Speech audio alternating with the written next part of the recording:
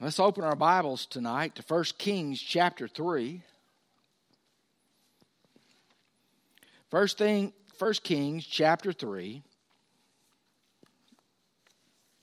Now, we're going to begin with verse 1 and take for our text verses 3 through 15. We have the story here of Solomon when he requests wisdom of God.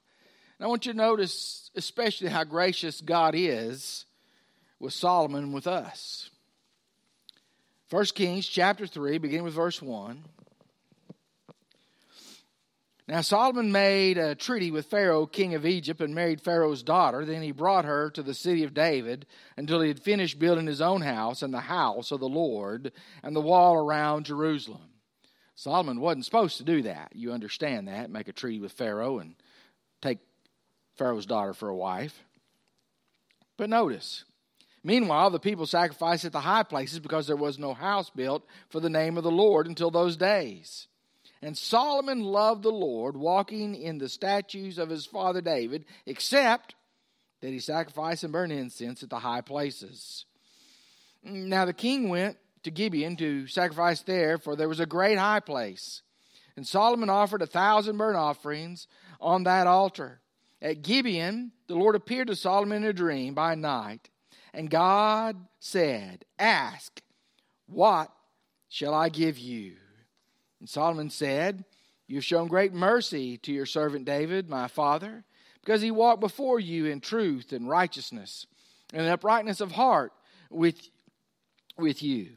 You have continued this great kindness to him and have given him a son to sit on his throne, as it is to this day. Now, O Lord my God, you have made your servant king instead of my father, but I am a little child. I do not know how to go in or to come out. And your servant is in the midst of your people, whom you have chosen, a great people, too numerous to be numbered or counted. Therefore give your servant an understanding heart, or wisdom, to judge your people, that I may discern between good and evil. For who is able to judge this great people of yours?" The speech pleased the Lord, that Solomon had asked this thing. Then God said to him, "Because you've asked for this thing, and not asked for a long life for yourself, nor have asked riches for yourself, nor have asked the life of your enemies, but have asked for yourself understanding to discern justice. Behold, I have done according to your word. See, I have given you a wise and understanding heart, so that there has not been anyone like you before you, nor shall there be any arise after you like you. And I have also given you what you have not asked, both riches and honor, so that there shall be not anyone like you among all the kings all your days. So if you walk in my ways, to keep my statutes and my commandments, as your father David walked, then I will lengthen your days." Then Solomon awoke, and indeed it had been a dream. And he came to Jerusalem, and stood before the ark of the covenant of the Lord, offered up burnt offerings, offered peace offerings, and made a feast for all his servants. Let's pray. Father God, we thank you for your word, and we thank you just for the privilege of being here. I thank you for these folks that are here. They could have been anywhere else, but because they love you, they chose to be in your house. Father, be with those that are sick and afflicted and could not be here, those in our nursing home that would like to be here but cannot, the others that might have had things come up that hindered them from being here. Lord, you be with them. Father, be with us tonight. Teach us from your word, and let us just focus on you. Lord, teach us that we'll grow and be your servants.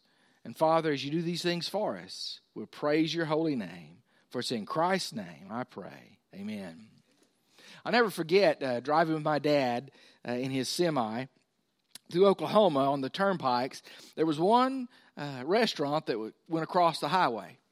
Okay, and you could see out. It was glass on both sides. And we always stopped there to eat. And we always stopped for breakfast. And we stopped there for breakfast because they had what they called back in those days, they call it a buffet. It was a smorgasbord. And as a little kid, I was amazed that I could get whatever I wanted, as much as I wanted, even if it made me sick, as long as I didn't throw up in Dad's truck. Okay? And so I would just pig out. I mean, when they said it's all you can eat, they were losing money on this country boy. I mean, it was wonderful. They had T-bone steaks on it. They had fried eggs, scrambled eggs. They had some kind of thing called a poached egg that I hadn't tried yet. They had every kind of meat you can imagine on there. They had hash browns. They had some kind of funky other potato that I didn't try. It looked a little odd to me. Some kind of dumpling or something. I didn't really understand what it was. They had everything. But you see, I believe that when it says all you can eat, the human tendency for a lot of us is to indulge. Okay? Well, we come to a section of Scripture where really God asked Solomon, what do you want me to give you? It's sort of a blank check, carte blanche, if you will. It's sort of, you ask it and you'll get it. It's sort of what Matthew says in his gospel in Matthew 21:22. Whatsoever you shall ask in prayer, believing, you shall receive. It's sort of kin to what James says in his gospel when he says the fervent prayer of a righteous man shall heal the sick. Or when he talks it earlier, he says, if you lack wisdom, ask God, who giveth all liberally. So what are we to look at in this passage? You know, I believe that we should seek wisdom from God before the things of the world. We should seek wisdom from God before the things of the world. And how do we do that? You see, before Solomon gave an answer, he did some things, very simple things that I think we need to do also. The first thing that I see that he did was this. He looked backward. He looked backward. You see, it says in verse 3, and Solomon loved the Lord, walking in the statutes of his father David, except that he burned incense in high places. It goes on, says he went to Gibeon and sacrificed there. It's a great high place. He offered 1,000 burnt offerings. And at Gibeon, the Lord appeared to Solomon in a dream by night, and God said, what shall I give you? If God said, what shall I give you? What would you answer? Okay? Would you have the wisdom that Solomon seemed to have in asking what he asked? And Solomon said, you've shown great mercy to your servant David my father, because he walked before you in truth and in righteousness and in uprightness of heart with you. You see, he looked backward. What he did, he saw his father's faith. He saw how God had led him, protected him, blessed him. This was a crisis decision. I mean, how do you answer the King of Kings and the Lord of Lords, the one true God, when he says, ask what you want? Ask what you want. I mean, if you think about it, what would you have asked for? If God came to you in a dream tonight and he said, you love me, you've served me, ask what you want, what would you ask for? I mean, that's sort of an important question, but he did the first thing. He looked back and he saw his father's faith, and that sort of guided him. It was a crisis decision, and he saw all the memories of what had happened to his dad flooding in upon him, and he knew this was a critical moment. You see, he knew that God had helped his father make good choices, that God had led his father to make right choices. And so it sort of grounded him as he looked backward. The point is this: when God calls us to do something, when God says, I want to give you something, we need to look backward at our faith and see how God has responded in the past, how he's led us, how he's guided us, how he's blessed us, what he's done for us, for our families, for those that went before us, and that will guide us in how to follow him today. You see, you don't forget your spiritual history. All right? One of the problems we have as a country right now is that we have a whole bunch that have led us away from our spiritual history. One of the things that's wrong with our churches today is that we have forgotten our spiritual history. Now see, history is just that, it's history. You have to be concerned with what God is doing now or your church dies. Now, did you hear that? You have to be concerned what God is doing now or the church is dead. If all you can do is talk about the good old days, that's a pretty good sign the church or your faith is stale. But you cannot forget the past. People went before us that laid the groundwork for Gassel Baptist Church to exist 150 years. People went before us that had the faith to follow God, build a building, set up ministries, try to start something in the community that would last until Jesus came back. So you can't forget your history, but you can't be lost in it either.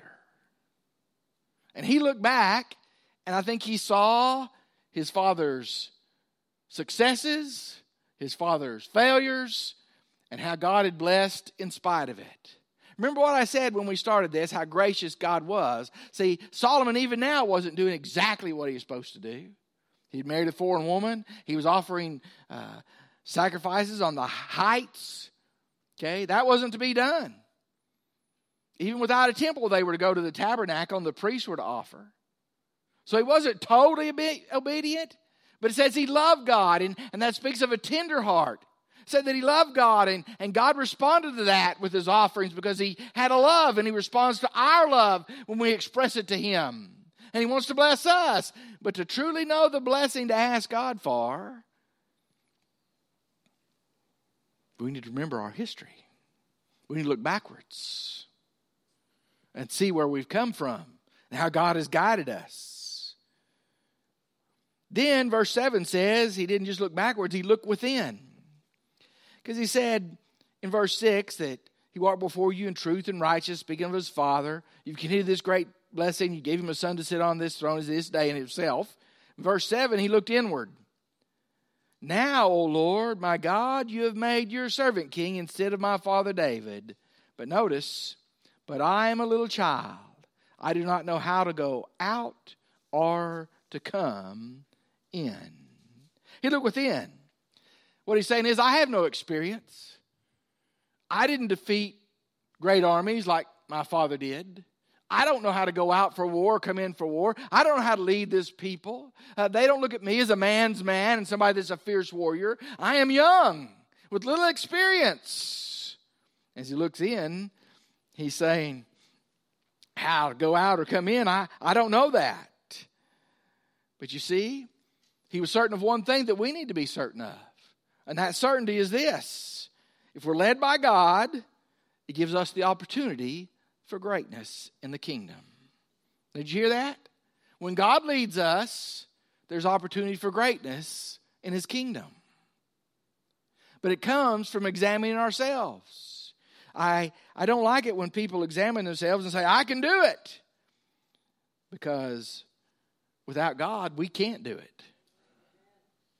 Without God's leading, without God's blessing, without God's power, without the Spirit falling, we can't do it. And it's arrogance to think we can.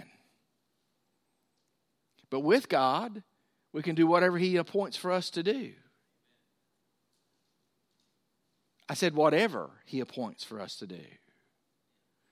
Don't tell me, Brother Gary, I can't do that if God is telling you to do that. Don't say, well, I don't. No. If God is calling you to do something, he equips you to do it. If God is calling you to do something, he walks beside you and empowers you while you do it. So he looked within. Have we taken an inventory and realized that on our own we can't do it, but with God we can? And do we stand in that faith? You see, there was a lot of wisdom saying, I'm just a child, I don't know how to go out or come in. I had to depend on God. I had to depend on you, Father. The third thing, he looked about him. Look at verse 8. And your servant is in the midst of your people, whom you have chosen, a great people, too numerous to be numbered or counted. Think about it. He's here. He's the new king. David's had a successful reign. He looks about him and he sees all the number of the people he's supposed to lead, and he feels overwhelmed. He looks at all of them with all their problems, with all the things they look for him. He says, I don't know what to do. It's an impossible job. This leadership is more than I can do. So say I. I haven't learned a lot in the years that I've had and the years I've been in ministry, but one thing I have learned, I can't do it, but God can. What I don't know how to do, God gives me somebody who does know how to do. You see, an impossible work is always what God is after. Let me say it another way. The way Henry Blackaby said it this way: if you can do it, God's not in it. Because God does things that only He can do, so He gains the glory. And there's a danger there spiritually, because when we get to thinking that we have it under control, then that means we've probably not depended on God the way we should depend upon God. You know, after you sing a little while, if you're good at it, you're supposed to be more comfortable with it. I'm never comfortable with it because I'm not good at it. That's not my gift. After you preach a little while, you get better at it. After you teach a little while, it becomes more comfortable. But we should never lose that point of realizing that without God, there is no teaching, preaching, singing that makes any impact at all. The Holy Spirit's got to be the one in control. God has got to be leading. And He looked about Him and said, look at all this. I don't know what to do, but you do. You see, even when your responsibility makes you feel inadequate, trust God. When it makes you feel unworthy, you're right where God wants you to be.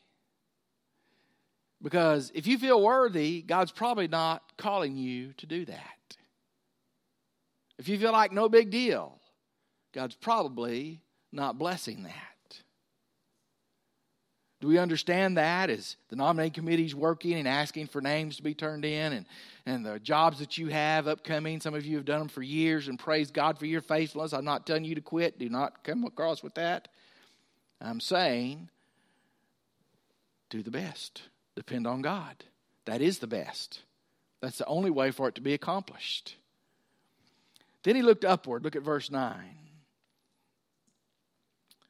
It says, therefore give your servant an understanding heart to judge your people, that I may discern between good and evil. For who is able to judge this great people of yours? The speech pleased the Lord that Solomon had asked this thing. And God said to him, because you have asked for this thing, and have not asked for a long life for yourself, nor have asked riches for yourself, nor have asked the life of your enemies, but have asked yourself understanding to discern justice, behold, I have done according to your words. See, I have given you a wise and understanding heart, so that there has not been anyone like you before you, nor shall any arise like you after you. I have also given you what you have not asked, both riches and honor, so that there shall not be anyone like you among all the kings all your days. So if you walk in my ways and keep my statutes and commandments, as your father David walked, then I will lengthen your days. And Solomon awoke, and it had been a dream, and he came to Jerusalem, stood before the ark of the covenant, offered up burnt offerings, peace offerings, and made a feast for all of his servants. You see, he looked upward and made his request. Give me wisdom. Let me know how to go in and out. Give me a heart for justice. Let me know what is truth. And he spent the rest of his life doing exactly that, the wisest man who ever lived. And what he asked for pleased God. I don't know a lot of things, but when you ask God for His kind of wisdom, that pleases God. Remember what Proverbs said? Trust not, lean not on your own understanding, but in all your ways acknowledge Him, and He shall direct your paths. God's wisdom. Do we understand that? We need to understand it's different than man's wisdom. It pleased God, and God said, obey me. I'll give you long life, and obey me, and you're going to be blessed. Okay? So how do you take a lesson like this, a brief one, and put it to practice? You need to ask yourself, and I need to ask myself some questions. In the upcoming months, years, however long God gives us, what challenges does He have for us that He wants us to turn over to Him? And are we willing to do that?